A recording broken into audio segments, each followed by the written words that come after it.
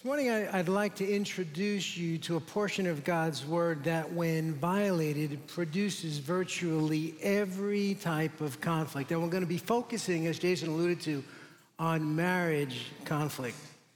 When couples have serious difficulty resolving conflicts, they come in for counseling. I know before I ever interview them that at least one of them is in violation of this passage of Scripture. So let's read the passage together. And before we do, let me just mention that half of our church is single. So, for those of you who are single and want to get married, this is the best premarital counseling advice I can give you in 42 minutes. For those of you who are single, unmarried, and are not necessarily interested in getting married in the foreseeable future, the next few minutes will help you develop the kind of character traits that you need to be a good conflict resolver. There are 4 qualities in this passage, especially in verse 2, we're going to highlight today. Verse 1. I, therefore, the prisoner of the Lord, urge you to walk in a manner worthy of the calling with which you have been called, with all humility and gentleness, with patience, forbearing one another in love, eager to, or making every effort to maintain the unity of the Spirit in the bond of peace. Now, the big injunction, the big imperative here, the command is to make every effort to get along with others. But in verse 2, we have the 4 most important prerequisite qualities to be a good conflict resolver. So to the extent that you've got these qualities going on in your life, you'll be a good conflict resolver. But to the extent that you, in fact, don't have them, but have the antitheses of these things, for example, you're proud, or you're sinfully angry, or impatient, or forbearance, forget about it in terms of your ability to be a good conflict resolver. And we're going to be looking not only at the positive qualities, but also at the negative alternatives. Okay, the first quality is humility. Now, what do you suppose the corresponding character flaw to humility is that is kind of a showstopper when I'm counseling people? Pride. Yeah, I want this to be an interactive sermon, okay? In fact, it's kind of an interactive infomercial because in addition to being a sermon, it'll give you a taste of the conflict resolution course that's coming up on 21st of September. Okay, pride is manifested in many ways in marriage. The Bible says only by pride comes contention. For example, the biggest way it's manifested is when 2 people don't acknowledge their sin. I mean, in marriage, in Christian marriage, we have to talk to our spouses about the patterns of sin in their life.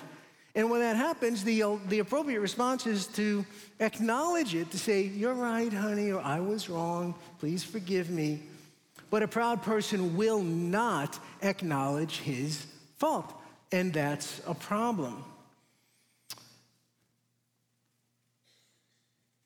When I do marriage counseling, one of the things I typically have the couples do in the first session as a homework assignment is to make a list of the specific ways they've sinned against each other. That's a small list. 25, 30, 40, 50 items. I actually have a cheat sheet of over 100 items. They just kind of go through and check off the ways they've sinned against each other. And then I also give them some material on forgiveness because in the second session, the husband is going to read his list of failures to his wife and ask her forgiveness, and hopefully she'll forgive him. She'll read her list of failures to her husband, ask his forgiveness, and hopefully he will forgive her. And then we switch lists. And just in case the husband forgot to identify some ways he's sinned, the wife gets to add to his list, 51, 52, 98, 99. But then we prioritize the list. So then the wife prioritizes the husband's issues, things she wants to see him work on to be a better husband. The husband prioritizes the wife's issues. But the whole thing begins with them acknowledging their sin to each other. Pride is also manifested through a critical spirit. I mean, some people are just really, really critical. My mother never left the dishes in the sink overnight. Why don't you ask your mother how to cook this pasta the right way, the way it's supposed to be, like al dente? Pride is manifested by making sarcastic comments and questions. So you really think that outfit makes you look good? Are you really going to wear that? Why don't you get a real job? What, do I look like the maid or something? True story, in my first year of counseling south of town, I got a telephone call from this woman who's told me that her husband had just called her an angel. I said, that's great. She said, not really. I said, what do you mean? She said, he told me that I was always up in the air harping about something. Pride is manifested by condescending public remarks. My wife treats me like deity, a husband tells his friend. Every evening for supper, I'm presented with burnt offerings. Pride is manifested by a derogatory tone of voice or actions. Yes, dear. I mean, even in terms of endearments. Yes, dear. Okay, sweetheart. And then there's name calling, grouchy, grumpy, dingbat, moron, clumsy, wimpy, lazy, meathead, whatever. And also our body language. Again, years ago in one of my first counseling sessions, I was counseling this couple, and the guy was like really, really eccentric. He just put everything into it, like he spoke with great passion. Very expressive. And so I'm trying to understand him, and out of the corner of my eye, I notice his wife is over there mocking him, making all kinds of faces. So there's all kinds of ways that we can criticize others, and it's usually a manifestation of pride. Pride is manifested in many women who refuse to follow their husband's lead. I will not have this man to rule over me. And pride is manifested by many men who abuse the headship that God has given them over their wives. Brothers, God didn't give you the responsibility to lead your family so that you could execute your own personal agenda. He gave it to you so that you could glorify the Lord and so that you could lead your family with humility in service to them. So, if you want a biblical marriage, if you are unmarried and want to prepare to have a biblical marriage, the best thing I can recommend is for you to clothe yourself with humility. This passage occurs like 3 or 4 times. God resists, in the Bible, resists the proud, but gives grace to the humble. And the way it works is either we humble ourselves or what? God humbles us. Pride is the most serious of all sins, and it carries the swiftest judgment of God, so we have to take it seriously. The sin of pride is like the AIDS, the acquired immune deficiency syndrome of the soul. When a person develops AIDS, it's sort of like a cataract grows over the autoimmune system so that the autoimmune system cannot see and consequently attack the microorganisms that God designed it to attack. It blinds us, and that's what pride does for us. By the way, y'all can pray for me.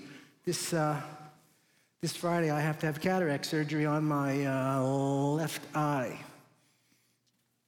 So they're going to basically take a laser beam and shatter my lens, and then suck it out, and then replace it with a plastic one. Now, there's probably a really good sermon illustration about that, about putting off pride and clothing yourself with humility, but you'll have to do that on your own, because I don't have time. Pride blinds you not only to itself, but to every other sin tucked away in the recesses of your heart. It causes you to hate correction and reproof. It hides your sin from you. It justifies your sin. It excuses your sin, and it keeps you from repenting of your sin. It deceives you into thinking that you're spiritually well when the truth is you have a deadly cancer and are in desperate need of treatment. Listen to Richard Baxter, the prolific Puritan writer, describe the pathology of this horrible plague of the soul. Pride is a deep-rooted and self-preserving sin, and therefore is harder to be killed or rooted up than other sins. It hinders the discovery of itself. It will not allow the sinner to see his pride when he is reproved, neither will it allow him to confess it if he sees it, nor to loathe himself and forsake it. Even when he recognizes all of the evidences of pride in others, he will not see it in himself. When he fears himself, despising reproof, and knows that this is a sign of pride in others, yet he will not see it in himself. And if you were to go about to reprove him of this or other faults, you shall feel that you are handling a wasp or an adder. Yet, when he is spitting the venom of pride against the reprover, he does not perceive that he is proud. This venom is a part of his nature and therefore is not felt as harmful or poisonous. So what is humility? Fundamentally, humility is realizing that God and others are responsible for the achievements in my life. For by the grace which was given to me, Paul says in Romans 12, I say to everyone who is among you not to think of himself more highly than he ought to think, but to think soberly according as God has given to every man the portion of faith, or the portion of whatever you want to boast about, whatever you want to take credit for. What do you have, Paul says in 1 Corinthians 4:7, that you have not received? And the answer is nothing, nada, niente. Why? Because God has given you everything. And then he goes on to say, well, if you did receive it, why do you boast as though you haven't received it? The Bible says every good gift and every perfect gift is from above. What do you have that hasn't been given to you by God, directly or indirectly through other people? And what do you want to take credit for? Your wisdom, your good looks, your ministry and gifts, your education, your success, your athletic ability, your earning power, your family heritage, the honor of your profession, your children. What? What do you have that you have not received? Nothing. Why did the Lord give you these things? So that you could use them for your own selfish purposes, to consume them upon your lust, or so that you could use them for his glory and the benefit of others. Second quality, gentleness. If gentleness is the positive quality, what is the deficiency that shows up in the lives of people who struggle to get along with their spouses or parents or kids or bosses or whatever? Harshness or anger, sinful anger. What's the greatest cause of conflict in marriage? Years ago when I first started counseling, I was taught, well, it really has to do with our expectations. We expect things, and then when those expectations are not met, we get angry. And there's a lot of truth in that. There's actually a better way to look at it, which I'll explain in a moment. But each of us goes into marriage with different expectations. And when these are not met, we become disappointed, if not angry. The Bible says, hope deferred makes the heart sick. If I were to give you 10 minutes to come up with as many expectations that you might have for marriage, for your spouse, or for those of you who are hopeful, for your future spouse, give you 10 minutes to come up with a list of all things you're expecting, as many things as you can come up with in 10 minutes. How many things would be on your list? Typically, when I give couples weeks to do this, they'll come back with a list of 8 or 10 or 12, maybe 14 at the outset. So I'll look at the list and I'll say, this is a good list. But I think you may have forgotten something. Oh, really? Okay. Well, maybe not. Let me just give you a few other things that some people expect. And if you're not expecting them, then just leave them off your list. If you're expecting them, you can put them on your list. Possible expectations for wives. Ladies, do you expect your husband to work on a regular basis? Do you expect him to bathe regularly? To compliment you frequently? Do you expect him to tell you that he loves you often?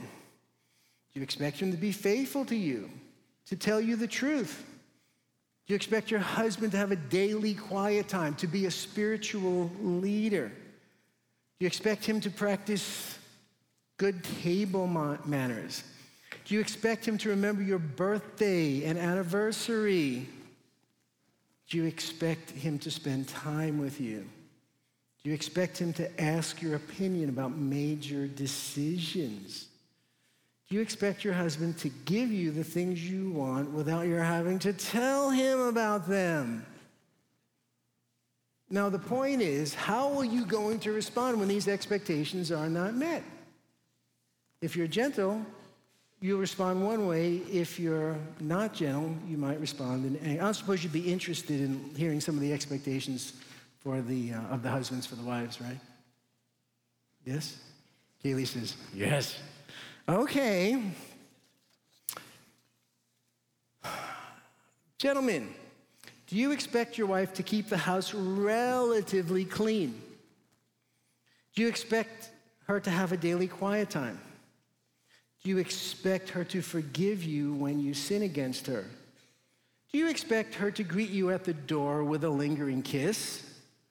Do you expect your wife to spend as much time on her appearance after marriage as she did before? Do you expect your wife to cook with variety? Do you expect her to get up with you in the morning, to encourage you when you're down? Do you expect your wife not to give you bad news before dinner, not to nag? Do you expect your wife to age slower than you do? And again, the point is, how are you going to respond if these expectations are not met? Now, as I said a moment ago, the issue is not so much expectation, but it has to do with our idolatrous desires. Gentleness is not allowing any desire to become so deep-rooted that it produces anger, either in an attempt to attain that desire or as a result of not being able to attain it. In James chapter 4, James asks and answers his own question. He says, what is the source of these conflicts? They were having so many conflicts with each other that he actually uses the word battles and wars. And then he answers the question, is not the source of these conflicts your desires that are at war in your members? Well, I mean, the word desire usually means a bad desire, but there are some places where it's actually used to speak of normal, natural desires. And so we can have a good desire for something. All I want is for my husband to talk to me. What's wrong with that? All I want is for my kids to obey me. All I want is my wife to talk to me with respect. What's wrong with that? But if you want that good thing so much that you're willing to sin in order to get it, or sin because you can't have it, at that moment, your desire for whatever it is sinful. Not because the Bible says you shall not want your kids to obey or your wife to respect you, but because at that moment you wanted that good thing so much that you were either willing to sin in order to get it or sin by getting angry because it wasn't given to you. God has given us the ability to delight in anything that we choose. Calvin said that the heart is a forge, or we would use the word factory of idols. We have the ability to delight in anything and consequently to turn any desire, anything, into an idolatrous desire. And one of the things that's really interesting is to go through the Bible and look up the word love. We think love is a good thing. Well, love is not always a good thing. I mean, is it good to love money? Is it good? I mean, you can use money, you can enjoy money, but to love money, right? Is it good to love the approval of others more than the approval of man? Is it good to love pleasure? I mean, it's not a sin to play football or basketball or golf, but if you love these things so much, again, that you're willing to sin in order to get them, or sin because you can't have them, you're in trouble. Is it wrong to enjoy food? Absolutely not. Right? But the Bible says, he who loves wine will be a poor man. He who loves oil will not be rich. Is it wrong to enjoy sleep? Certainly not. But yet the Bible says, do not love sleep or you will come to poverty. Bottom line, sinful anger is God's built-in smoke alarm or smoke detector that lets us know that we're coveting something to the point of idolatry. Why do I get angry? Okay, so maybe there's something I want, and it may be a good thing, but do I want it too much? That's the question to ask yourself. On the other hand, gentleness is knowing how to avoid sinful anger and to direct righteous anger towards the anger-producing problems in your life. Anger appears over 500 times in the Bible. Man's anger, God's anger, like forget about it, like over 1,000 times. But most of the anger, man's anger in the Bible, is the sinful variety, but there are a few times when you have the righteous anger. So let's think about that for a second. Why did God give us the ability to get angry, right? There's a problem in our life. Something happens, our adrenal glands start releasing all this adrenaline, and now we are ready for action, to fight or to run away, fight or flight, as they say, right? Well, why is that? Well, because God wants us to use that anger to attack, to address the problem. But what do? There are two sinful extremes that we have. Sometimes, when there's a problem in our life and we are angry, let's just say righteously angry, what starts out as righteous anger turns into sinful anger because we clam up, we sulk, or we pout, or we withdraw, or we give the other person the cold shoulder, which is essentially an act of vengeance. I can't believe you did this. How many times have I told you not to do this, but you don't get it, you don't have a clue. So the only thing I know to do is to give you a taste of your own medicine, and maybe in a day or two, in a week or two, when I think you have an inkling of how much it bugs me that you do that, maybe I'll start talking to you again. The other extreme is ventilating, right? A fool gives full vent to his anger. It's exploding. It's getting sinfully angry. It's detonating yourself on the other person. It's using bad language. It's raising your voice. Kids, they'll throw things and hit things and bite and kick and scream. Both of these are sinful responses to anger. And when you clam up, it's like you're swallowing the dart that God gave you to throw at the problem. And when you blow up, you're throwing the dart at the other person.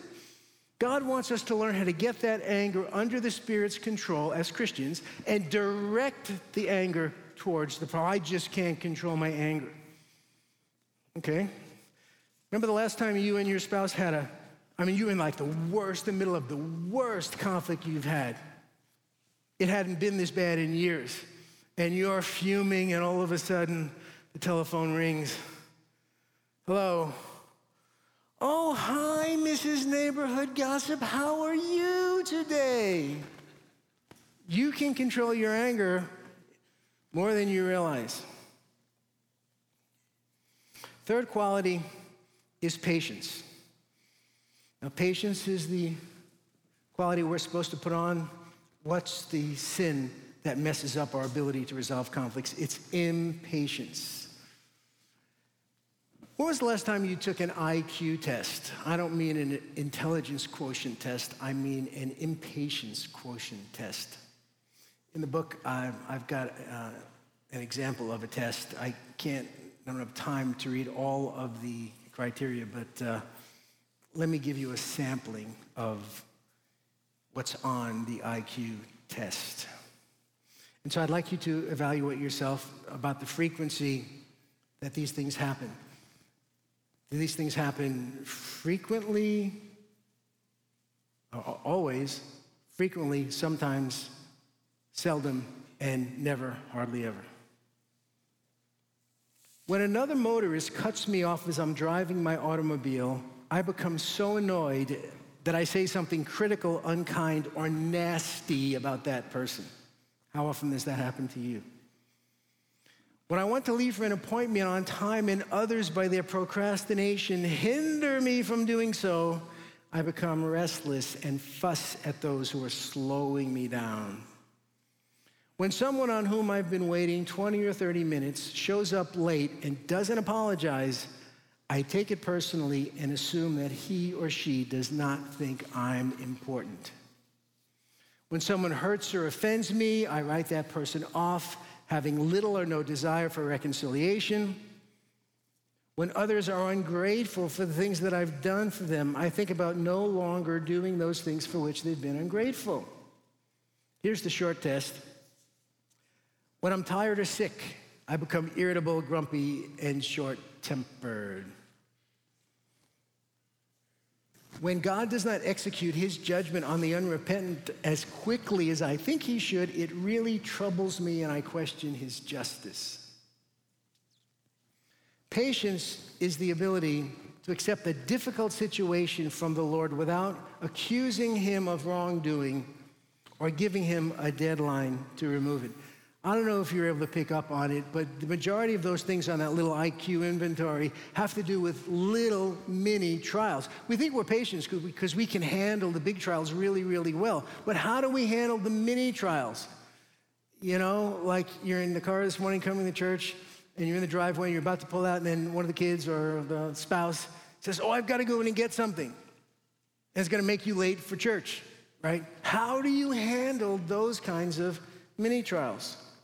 Now, impatience shows up in marriage in a number of ways. I only have time to mention two of them. The first is by an unwillingness to work any longer on the relationship. You know, marriage is a very hard thing to get out of without sinning. Relationships take effort, but impatient people are too quick to throw the towel in on friendships and even family relationships that are too difficult. So let me invite you into the counseling office. Someone says to me, Lou, you know, I really tried it God's way and it didn't work. And I'll say, well, okay. And I say to myself, well, it should have worked if you really did it God's way long enough. What'd you do? Oh, I did A, B, C, D, E, F, G. Okay, that's good, but what else you do? Oh, I did A, B, C, D, E, F, G. I thought you said you did it God's way. I did, Lou. I did A, B, C, D, E, F, G. I said, well, look, that's good, but like, what about H, I, J, K, L, M, N, O, P? Huh? Yeah, that's God's way too. And usually it involves people trying to put off their sin without replacing it with the biblical alternative. Usually it involves them, in this case, trying to stop their impatience without really making it their goal to be patient, to just stop being proud without clothing themselves with humility. But every once in a while, someone will come in and they'll say, I tried it God's way and it didn't work. Okay, what'd you do? I did A, B, C, D, E, F, G, H, I, J, K, L, M, N, O, P. Wait a minute. You did A, B, C, D, E, F, G, H, I, J, K, L, M, N, O, P, and it didn't work? That's right. Well, how long did you do it for? Oh, at least a week and a half, maybe 2 months. At which point I open up the Bible to Hebrews 5 and I say, look, it says you have need of endurance. And by the way, it's the difference between the word endurance and patience. Basically, you endure trials, but you're patient with people. You have need of endurance so that after you have done the will of God, not for a week or two or a month or two, but after you've done the will of God for as long as it takes, you will receive the promise.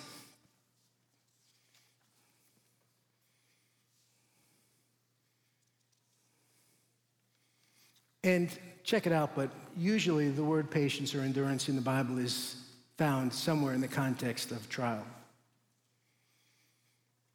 People say in counseling, how long?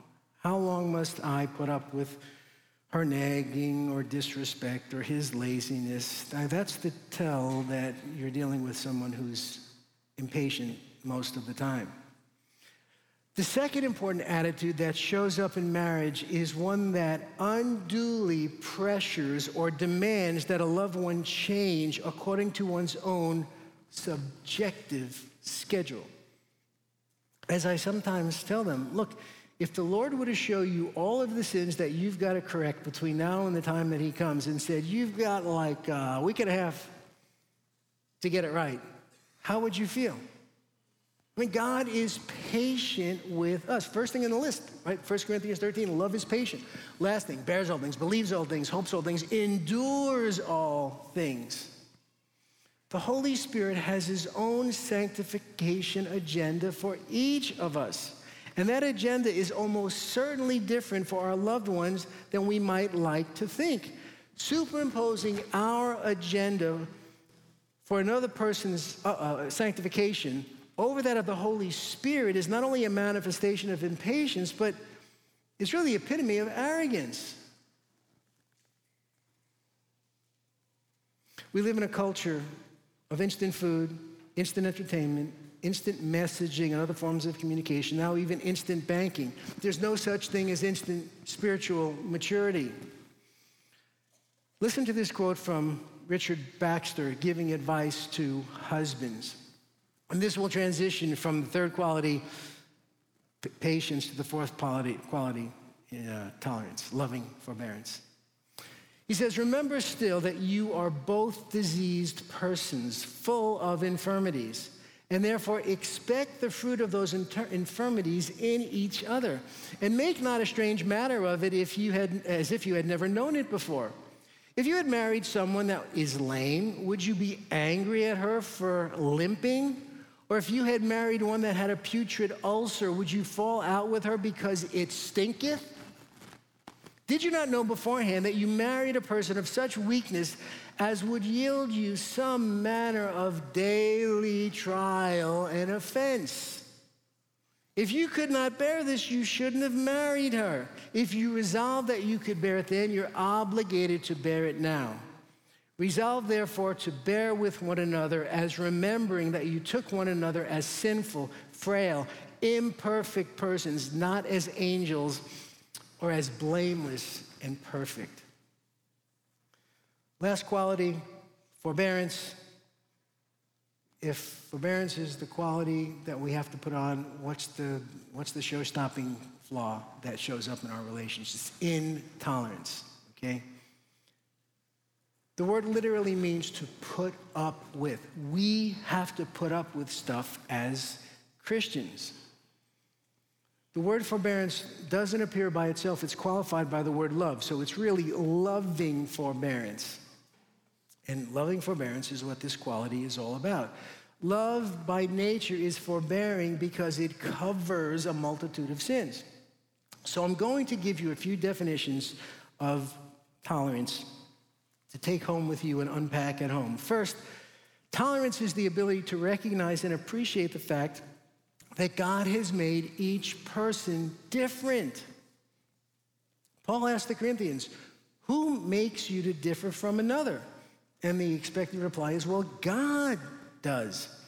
The Lord has given us all different abilities, different skills, ministries, backgrounds, tastes, skin colors, genders, and even body shapes. Forbearance recognizes and accepts the fact that different is a good thing.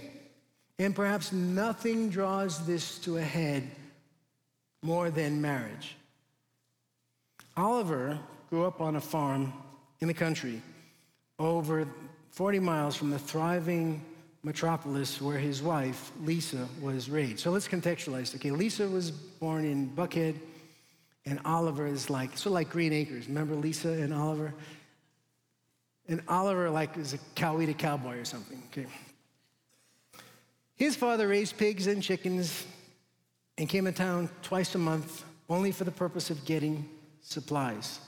Her father was a big city lawyer who entertained people in his home regularly. Oliver's family was accustomed to going to bed at 9 o'clock. Lisa, because they would routinely entertain people, they would typically go to sleep at 11. Is it a sin to go to sleep at 9 o'clock? Is it a sin to go to sleep at 11? No. He did the chores on the farm every day. She had a maid and was required to do little more than make her bed and keep her clothes off the bedroom floor. Oliver's family had to make do with little.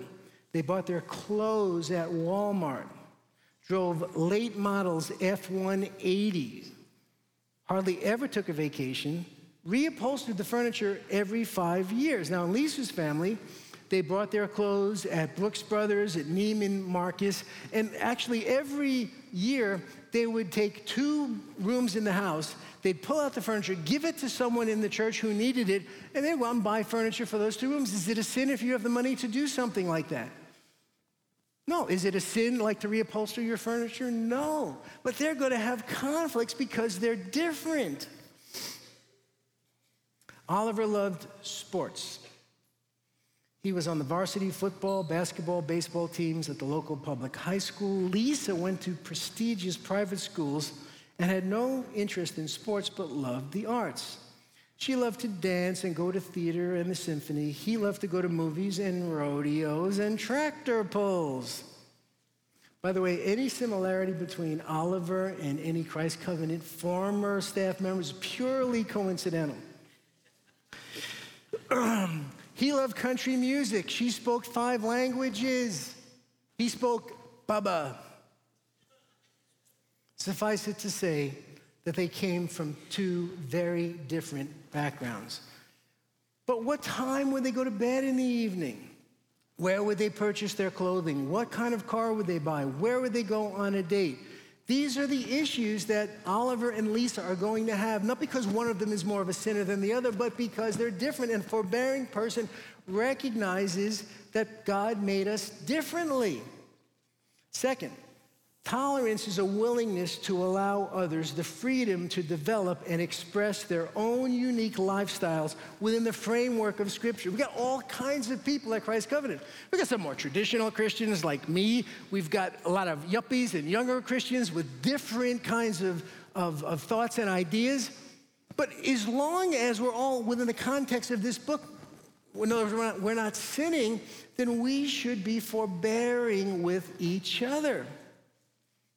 Okay, I'm going to drop a bomb on some of you. I'm a New York Yankee fan. Is it a sin to be a Yankee fan? Amen. But, if you think it's a sin, then you're going to have a hard time being forbearing with Yankee fans. We have tremendous freedom as Christians to live our lives with great diversity. There are a wide array of behaviors, customs, activities in which we're free to participate. As with Oliver and Lisa, some live modest lifestyles. Some live wealthy lifestyles. It's not a sin to do either, not necessarily a sin, right? The point is, if the Bible doesn't condemn a lifestyle of another person, we shouldn't either. Third definition, tolerance is the ability to distinguish swing issues from fire issues. I'll explain this in a moment. So when my youngest daughter was a toddler, my in-laws gave us a toddler's swing for her. It's like a bucket. It's got this harness that comes down and locks the child in. And she used to love to play on the swing. Well, let's suppose we would go out after church to a family's house, and they invite us over for dinner, and we had dinner. And as we drive into the driveway, Sophie spots this swing set. And she says, "Daddy, can I swing on the swing?" And I'm not thinking, and I say, sure, we'll swing. Let's go eat first, spend time with our company, with our friends, and then I'll swing you for a few minutes.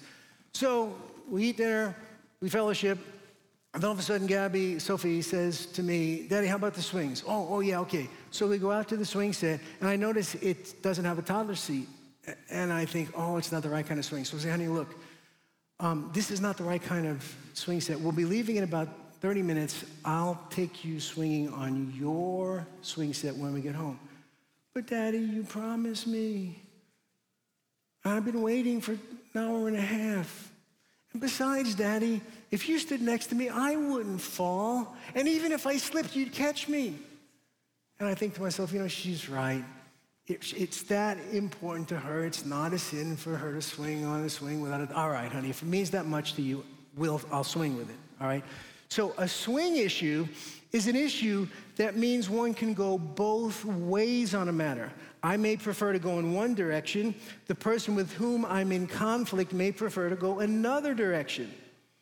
But because I'm a forbearing person, I will swing with it. If it means that much to you, I'm willing to yield my personal desires to yours in order to prefer you in honor and pursue peace. A fire issue, on the other hand, let me set it up for you. Okay, so it's the next day and we're having company, we're having a bonfire. And so I'm lighting the fire and everything's going, and my daughter comes up to me, toddler, and says, "Daddy, can I play in the fire?" And I said, "What?" She says, "I want to play in the fire." "No, honey, you can't play in the fire." "But Daddy, it's so pretty and it's making those funny noises and all those sparks are coming out. Can I please play in the fire?" Absolutely not. That's the idea. A fire issue is an issue that, although it's not necessarily a sin, would be very difficult for me to agree to do. Perhaps it's a matter of personal preference or taste or enjoyment, but for whatever reason, I find the matter objectionable. It's not that I would refuse to do it if I absolutely had to, but I really would rather not. And then finally, tolerance is the ability to put up with, remember that's what the word means, those idiosyncratic swing issues that you wish were different in another, and to sacrifice your own desires for that person's benefit. Romans 15:1, we who are strong ought to bear the weaknesses of those who are without strength and not just to please ourselves.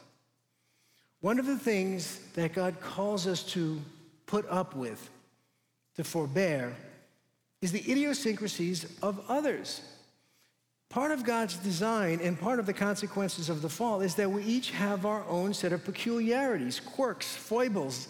These oddities sometimes prove to be irksome for our fellow sinners whose peculiarities don't exactly match with ours. A forbearing individual understands that for many things in life, there's more than one way to skin a catfish. Or ladies, if you don't like that analogy, there's more than one way to ice a cake. You can start at the top, you can start on the side, you can start at the bottom. More than one way, there's more than one way to do things biblically. But a forbearing person understands, my way of doing things is not necessarily the only biblical or best way to do it. But if you're not forbearing, it's going to be my way or the highway. Well, how about you? What is it that most often keeps you from resolving conflicts quickly, effectively, and with a minimal amount of sin? Is it pride? Is it sinful anger? Is it impatience? Or is it intolerance? Let's pray. Father, we can't look at a passage like this without recognizing our total inability to do this by ourselves. These things are, humanly speaking, impossible. And so, Lord, we must depend on the grace of God, fellowship, Holy Spirit, Lord, the power of the Holy Spirit. So day by day, little by little, put off the old man, be renewed in the spirit of our mind, and put on the new man, who's created in the image of our Lord Jesus Christ, in whose name we pray. And all God's people said...